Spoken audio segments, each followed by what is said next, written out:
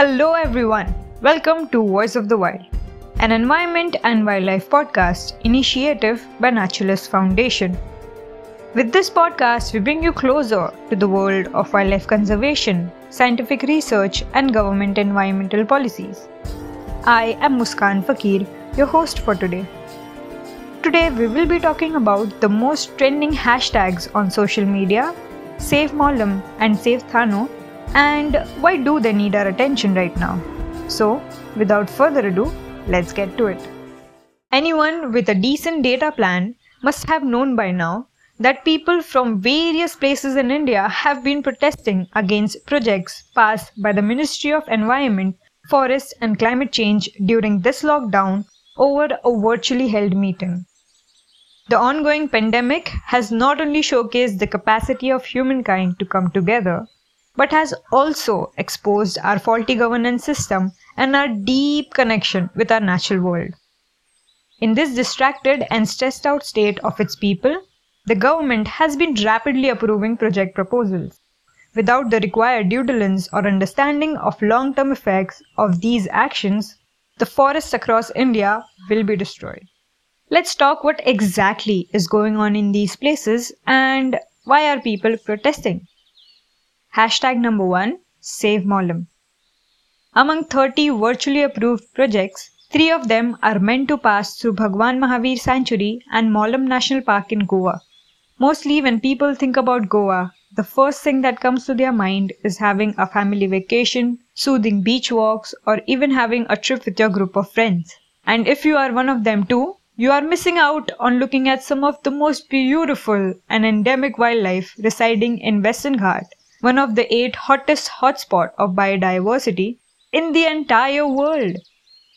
Molam, a protected forest, is home to 233 species of birds, 722 species of plants and mammals like black panther, tiger, gaur, barking deer, spotted deer, civets, Malabar giant squirrels, and so many more. One interesting fact, do you remember that gorgeous waterfall from the film Chennai Express? Of course you do. It's none other than the Dudhsagar waterfall, which is located in Bhagwan Mahavir Sanctuary.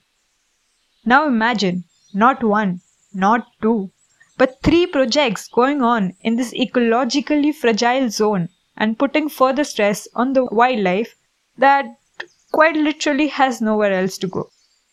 Project number 1, double tracking of an already existing railway line from Tinai Castle Rock, Karnataka to Karanjol, Goa, passing through protected areas like Dandeli Anshi Tiger Reserve, Bhagwan Mahavir Wildlife Sanctuary and Molam National Park. Project number 2, expanding of National Highway into a 4-lane highway through the forest, further segmenting the habitat. Project number 3, laying a 400 kilowatt transmission line of Goa Tanmar Transmission Project.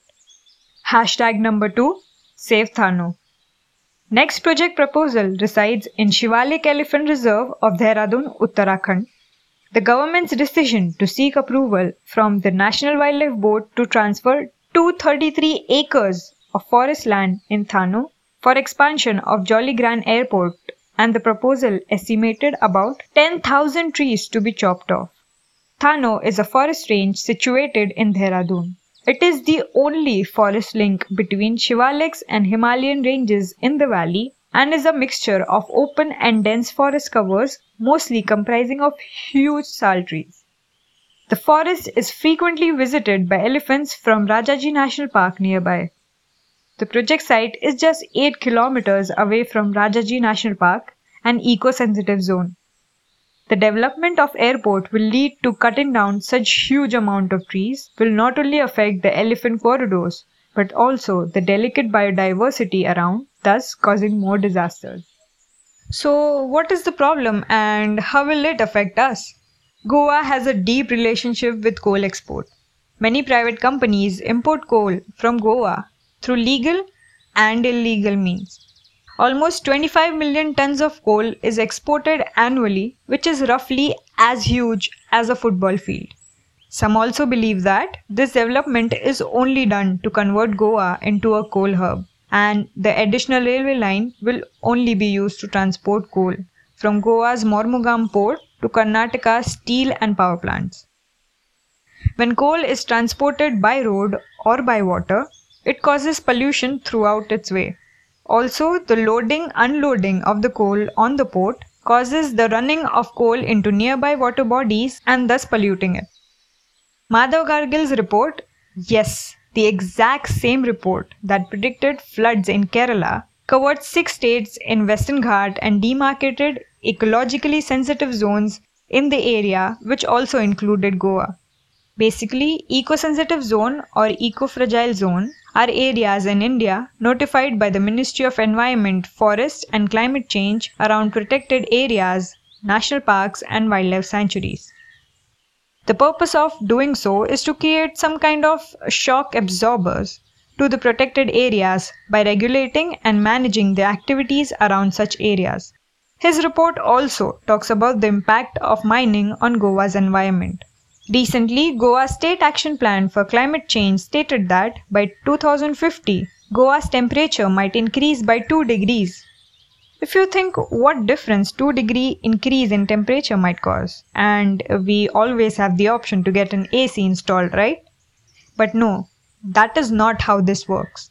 Due to the absence of mitigation measures, 50% of the state's low-lying area may experience flooding soon, and installing an AC might only increase the problem.